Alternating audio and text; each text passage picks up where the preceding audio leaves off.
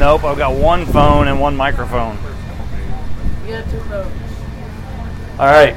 Well, good evening. I'll go ahead and get started in the interest of time because, as we all know, Supercross is coming on right now. And I know that we want to be watching Supercross, but we love Jesus, so let's come to chapel and hope the preacher don't go long.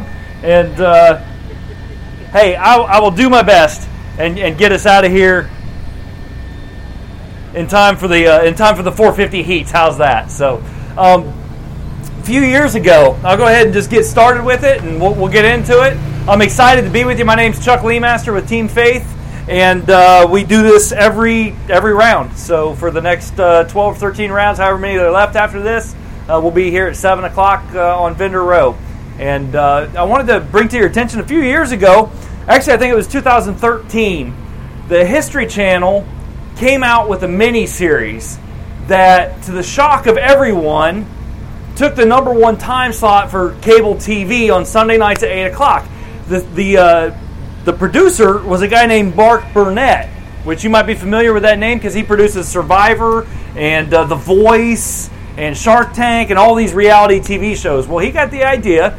He is a Christian, and he got the idea, let's do a series called The Bible. You guys remember this? It was 2013. It just blew up. Like millions of people were tuning into History Channel to watch the Bible series. And everybody said, well, man, who knew that the Bible would be that interesting? And it was actually a very well done series. I watched all 5 episodes. It was 2 hours per episode. I watched all 5 of them, and there were some things in there that you raise your eyebrows at, like some ninja angels, and Noah's sons weren't really the right age. But overall, it was actually pretty well done. And I think it netted just on television advertising alone, it netted like $13 million in profit. And so the following year, what that did was it set the stage for the following year. The following year, another movie came out, produced by Hollywood. And even though the movie had been in the works, the Bible and History Channel kind of set the stage for the Ark, or whatever it was, Russell Crowe movie.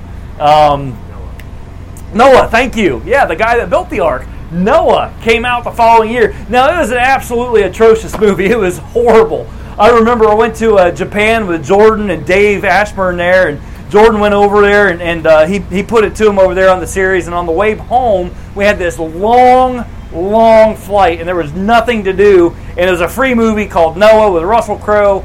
How could you go wrong? Oh, my God, it was painful. It was an awful movie. But do you know that movie made over $250 million in profit? The next year, another movie comes out, Exodus, Gods and Kings. To this day, I haven't watched it. But it made over $150 million in profit.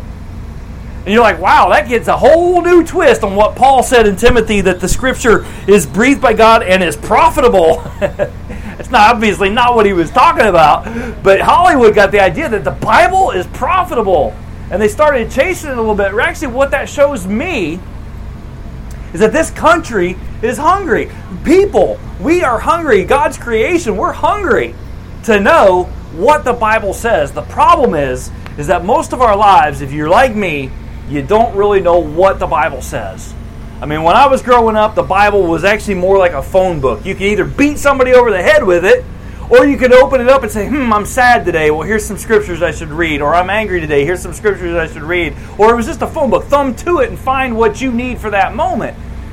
And we totally missed, my growing up, I totally missed the story of God.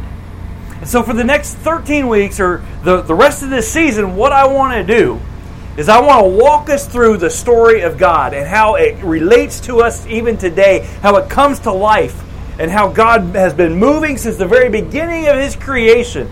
And so we're gonna go through the Bible, and just to remind you real quick, Paul, what he did say in 2 Timothy 3:16 was that all Scripture is breathed by God, and it is profitable for teaching, for reproof, for correction, for training in righteousness, that the man of God or the woman of God, the person of God, may be complete, equipped for every good work. Or another way to say that is that knowing Jesus and applying the Bible will make your life better, make you better at life. Certainly as you are better at life, your life is better. I love that saying. This book right here, written by 40 different people over a time frame of 1,500 years, all compiled into one book called the Bible, but it actually contains 66 different books. And I want to challenge you to get into it. If you do not have a Bible, or you need a Bible that's easier to read than maybe the King James Version that you've got at home, I've got a stack of them right here. You don't even need to ask permission. Just come up afterwards, grab yourself a Bible. Would love to get rid of them. Send them all to good homes. You know somebody that needs one, come and get it. 66 books, 40 different authors, 1,500 years in the making. And we're going to study it this year. We're going to walk through it. Obviously, it's going to be a pretty quick walk. I encourage you as you get into it to remember always two things. Anytime that you pick up the Bible, no matter where you pick it up, no matter where you're reading from, there are two things to remember. The fall and the redemption. Oh man, those are big church words, but we're going to get into it, okay? The fall and the redemption. You see, everything centers around those two things. God, when He created the world, He gave mankind the choice to love Him. Obviously, mankind, we rejected Him. That was the fall. We did things our own way. That's called sin. Sin entered the world. And I don't need to tell you about sin because you know the anger that lurks in your own heart. You know the lust, the pride. You know if you have kids, you know that you didn't have to teach them how to talk back at you. You know you don't even have to teach them how to be bad. It's just that sin resides within us. That was the fall. And so then God comes along with a promise. He says, I promise I'm going to restore my relationship to a right standing with me. And He takes a guy named Abraham and He says, Abraham, I'm going to use you to do this. I'm going to give you lots of people, lots of land through you. The entire world is going to be blessed. Of course, with that promise, as we start to creep through time, we find out that the people that God used to accomplish that promise, most of them didn't even care about the promise. Most of them had no clue that they were a part of God's greater story. They had no concern for future generations, no concern for eternity, certainly no concern for you or me, but yet God was faithful. He was and is faithful and continues to be today. And then you come to the New Testament and you find Jesus, God's own Son, God's perfect Son who came to earth, who lived that life that we could not live, died, buried, resurrected, and that changed everything. God's promise coming true. And with that resurrection, the church explodes. Which up to that point, there wasn't even a term called the church. But the church started with Jesus, and you see its explosion. And when you come to the book of Revelation, you find out that there is more to come and that eternity awaits us. But it all started in the beginning. So we're going to dig into that tonight. God, thanks a lot for the opportunity to be here at a racetrack. We gather under this tent. We gather in your name. We ask your Holy Spirit to bless us, to give us ears to hear, teach us, inspire us, encourage us, draw us close to yourself. In Jesus' name, amen. So in the beginning, starts out, God created the heavens and the earth. Pretty basic. You read through Genesis chapter 1, you find out that God spoke creation into existence. He speaks and it happens. He says, let there be light, and there is light. He says, there's going to be darkness. We're going to divide the darkness from the daylight. He says, let there be grass, let there be flowers, and it was so. And every day of creation, God speaks. It happens at the end of every day. He says, this is a good thing. This is good. On the sixth day, God creates the animals.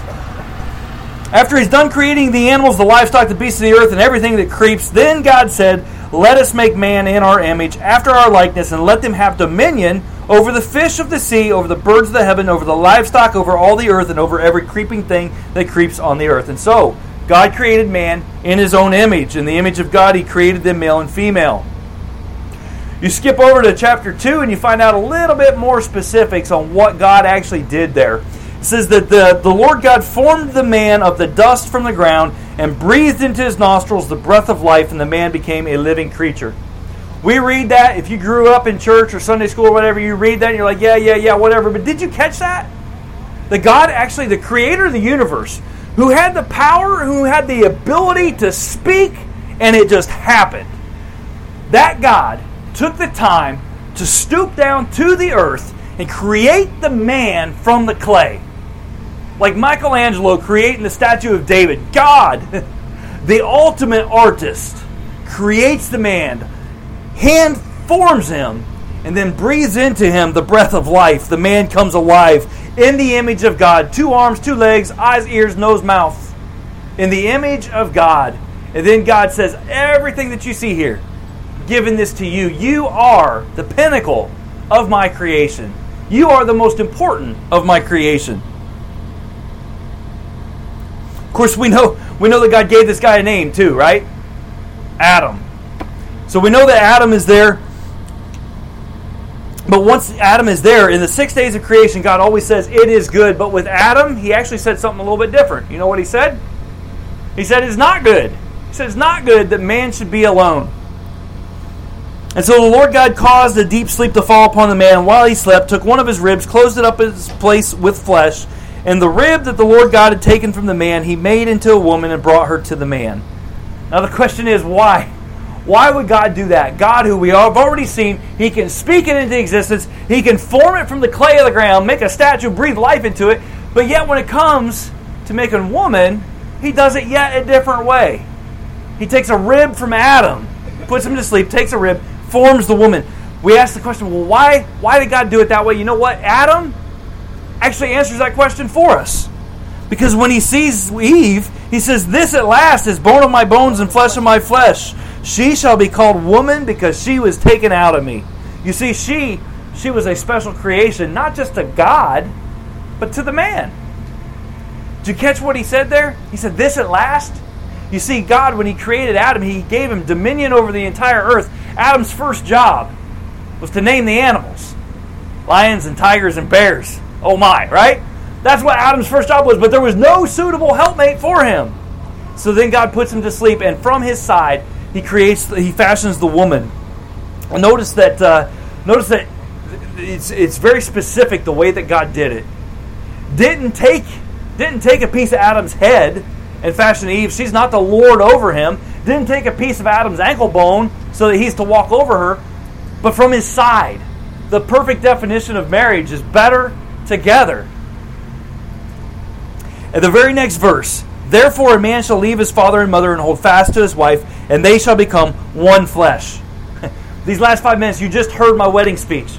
Anytime I'm asked to officiate a wedding, that is the message, is how God uniquely created the man, and then specially created the woman, not just to be a special creation to him, but to the man as well. And so when your rib hurts, you don't get rid of it. You don't break up a marriage, because what God has joined together, no man tear asunder. That's kind of the wedding speech there. But how relevant it is for every single one of us sitting here today.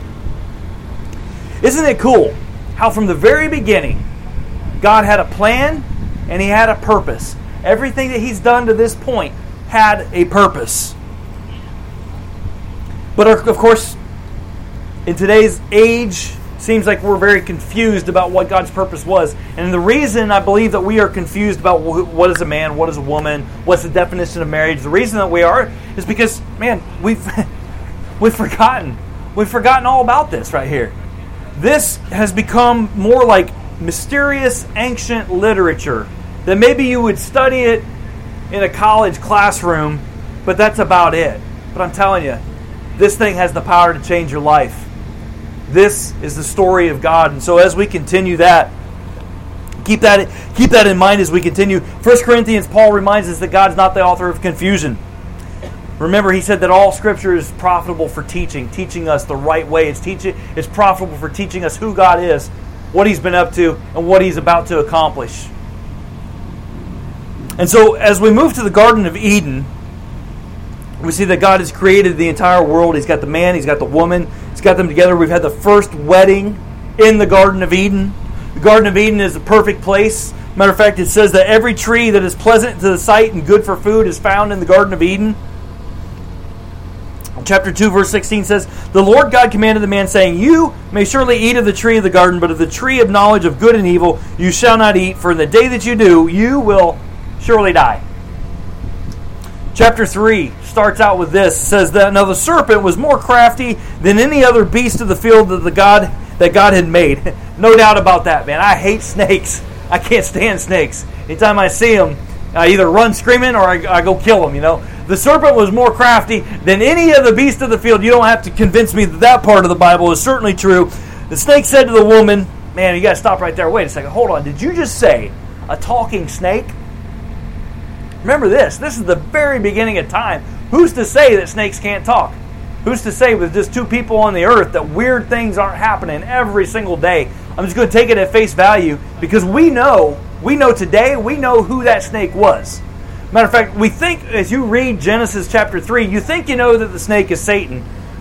But the text actually doesn't say that that snake is Satan. You don't find that out until Revelation chapter 12, the very last book of the Bible. You find out that deceiver, that old serpent, the devil, is who we're meeting right here in chapter 3. As he comes to Eve, he says, did God actually say, you shall not eat of any of the tree of the garden?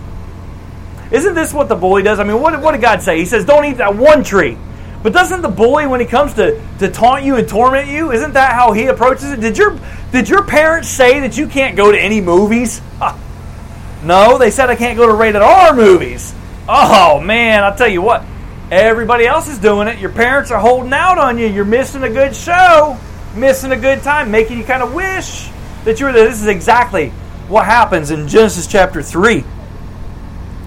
So Satan says, did God actually say, you shall not eat of any of the tree of the garden? He says, don't you know that if you will eat of this tree, you will become like God? Knowledge of the tree was the knowledge of good and evil. He says, don't you know that if you eat of this, you will become like God, knowing good and evil? Now hold on a second. Weren't we already created in the image of God? Didn't God say when He created us, I'll create man in our image? We're already like God. But Satan comes along, he says, you know what? God's holding out on you. This is an age-old temptation. Satan's tricks, honestly, have not changed at all. I fell for it. As I got older, as I got into adulthood, I realized that I heard that lie from Satan coming and saying, did God really say that you can't eat of any of the trees around here? Did God really say you're not allowed to have any fun in life? Well, no, that's not at all what God said, but God's holding out on you. Man, if you'll do what everybody else is doing, if you go out there and if you'll live for yourself, if you'll not worry about what anybody else thinks about you, if you'll just be the person that you are, then you'll be complete and you'll be fulfilled. And so Eve falls for it, and she eats the apple, or whatever it is. She goes crunch, she bites into it. So the woman saw the tree was good for food, that it was a delight for the eyes, and that the tree was to be desired to make one wise. She ate and gave some to her husband. In other words, it was delicious. It was everything that she had hoped that it was going to be. Now, the question that we might ask is, well, why, if God did not want her to eat of that tree, if God didn't want Adam and Eve to eat of that tree, why did He put it in the middle of the garden? Why did He give them the option? Because God created us for relationship. He created us because He wanted to love us, and He wanted to be loved in return. You can't have love without choice. You can't have choice without free will. There's one rule right over here. Don't do that. They went ahead, they did it. God comes down in the cool of the day to have a relationship with them, which they were created for. Comes down and says, Adam, where are you, man? You always meet me right here. And Adam says, well, I'm hiding over here. Well, why are you hiding? You didn't eat of that tree. Found out that you don't have any clothes on, right? You didn't eat of that tree, did you? Adam said, well, you know how this story goes, right? Adam blamed Eve. Eve blamed the snake didn't have a leg to stand on. You've heard that one before, right? So God curses the snake. That's exactly what happens, is that God curses the snake. He says, I will put enmity between you and the woman, and between your offspring and her offspring. He will bruise your head, you will bruise his heel. God's not actually talking to the snake in this moment here. He's actually talking to Satan, who we talked about in Revelation chapter 12, that deceiver of the nations, that ancient serpent, the deceiver of the whole world. God's talking directly to him, and he says, I'm going to put friction between you, between Satan, and the woman's offspring, all the rest of mankind. You're going to be at odds from this point forward. But her offspring, you're going to bruise his heel, he's going to bruise your head. You fast forward the story to Jesus, God's own Son, who came to this earth, lived that perfect life. What happened to Jesus? He got crucified. Satan bruised his heel. In the 1960s, there was a bone box that was discovered in ancient Israel. And it was of somebody that had been crucified. It was a very, very rare find, because when the Romans crucified people, they didn't give them any dignity. There was no such thing as a burial. They allowed Jesus a dignity in death to be buried. But that guy wouldn't stay in the grave, right? So we have none of his remains. We finally have the remains of this guy that was buried. Find him in the 1960s. Dig up the ossuary box, the bone box, and in the heel bone was sticking a nail from where the guy had been crucified. All the pictures I've seen of Jesus have the crucifixion. Maybe his feet are on top of each other with one spike down through the nails. The way that this archaeological find found was that the nail went through the heel bone and nailed him to the side of the cross. What an excruciating way to die. How painful that must be, but how alive it makes Genesis chapter 3, verse 14. Satan, you will bruise his heel, he will bruise your head. What happened on the third day? The tomb was empty. Death was defeated. Satan, the author of death. If you eat of this tree, you will surely die. Adam and Eve, not here anymore, right? 6,000 years ago, they died. And Jesus defeated that death. How awesome. From Genesis chapter 3 all the way up to the Gospels of Matthew, Mark, and Luke, and John, you get to see that promise actually come alive. But you fast forward the story, and the first thing that happens after Adam and Eve and the garden, the fall, they get kicked out of the Garden of Eden, Cain and Abel, sin just starts running rampant all across the earth. 10 generations later, 10 generations from Adam and Eve, count them down, 10 generations, and the earth is just full of sin, full of people, but completely wild, out of control, completely wicked. The Lord saw the wickedness of man was great in the earth, that every intention and thoughts of his heart was only evil continually. The Lord regretted that he made the man. It grieved him to his heart. So the Lord said, I will blot out man from the face of the earth.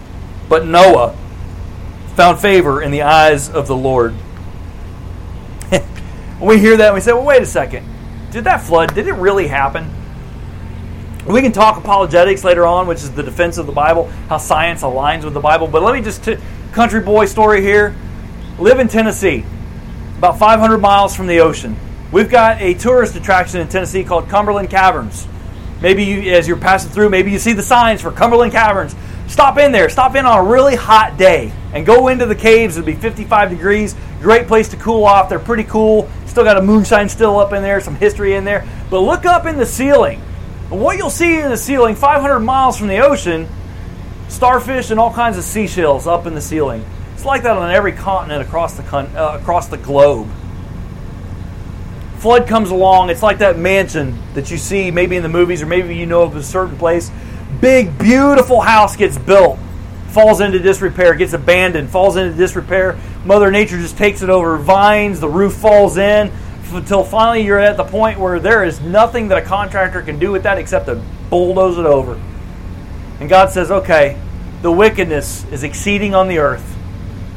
We're going to hit the reset button with the flood. That's God's choice. That's the way that God did it. And there's evidence all around us that that's the way that it was. But here's the really cool thing. You fast forward that story another 4,500 years. And you come to the story of Jesus. How this whole movement of Christianity starts. And then when Jesus leaves this earth, he says, he commissions his followers. He says, go and share the gospel. Go tell people who I am and baptize them in the name of the Father, the Son, and the Holy Spirit. You know what baptism is? When I baptize someone, it's because they have come to faith in Jesus Christ. They said, you know what? I am turning my life over to Jesus. I'm turning from who I was. I'm turning to Jesus. I don't want to be that person anymore. I'm going to follow Jesus. I place my faith and my trust in Him. And baptism is going to be that outward physical picture of what's happened inside my heart. And so we'll go down into the stream or the creek or wherever. One of the worst places I ever did it was late at night after a dirt bike camp. It was a creek, and the only water deep enough was at the base of this big oak tree that had the roots out there. It was a snake hole. I know it was. I knew there were snakes in there, but that was the only place of water, and I just had to pray, God, don't let me get bit. And we baptized some people in there. But anytime I baptize people, I baptize you in the name of the Father, the Son, and the Holy Spirit. Buried in your sins and trespasses, risen to new life in Jesus Christ. Peter, one of Jesus' disciples, matter of fact, the very disciple that Jesus said, on you I will build my church. Peter in 1 Peter 3:8 said, so, for Christ also suffered once for sins, the righteous for the unrighteous, that he may bring us to God, being put to death in the flesh, but made alive in the Spirit. God's patience waited in the days of Noah while the ark was being prepared, in which a few, that is, 8 persons, were brought safely through the water. Baptism corresponds to this. not as a removal of dirt from the body, but as an appeal to God for a good conscience through the resurrection of Jesus Christ. Isn't it so cool that a practice that we still participate in today started 4,500 years ago with a guy named Noah, when God said, I'm going to wash away all the sin from the earth. And now we get to relive that every time we baptize someone. 66 books, 40 different authors, 1,500 years to write. It is a fascinating story of the fall and the redemption. God fulfilling His promise through the ages and through the pages. When we come back in round 2, we're going to look at the Exodus. We're going to look at God's promise to Abraham. God, thanks a lot for today. Thank you for your word. Thank you for what you're doing in my life. I pray that you will continue to draw me closer to yourself, and the people that are here, people that are gathered in your name, I pray that you will continue to pursue us and grow us. Show us, enlighten us through your word. In Jesus' name, amen. Thanks a lot for hanging out with me tonight. As I understand it, Supercross is on over at, sign up there. They got a big tent and a TV. I've got Bibles here if you need one. Stop by, say hi anytime. Thanks a lot. After the Exodus. I'm kind of bored of Exodus. Well, you can preach it. Oh.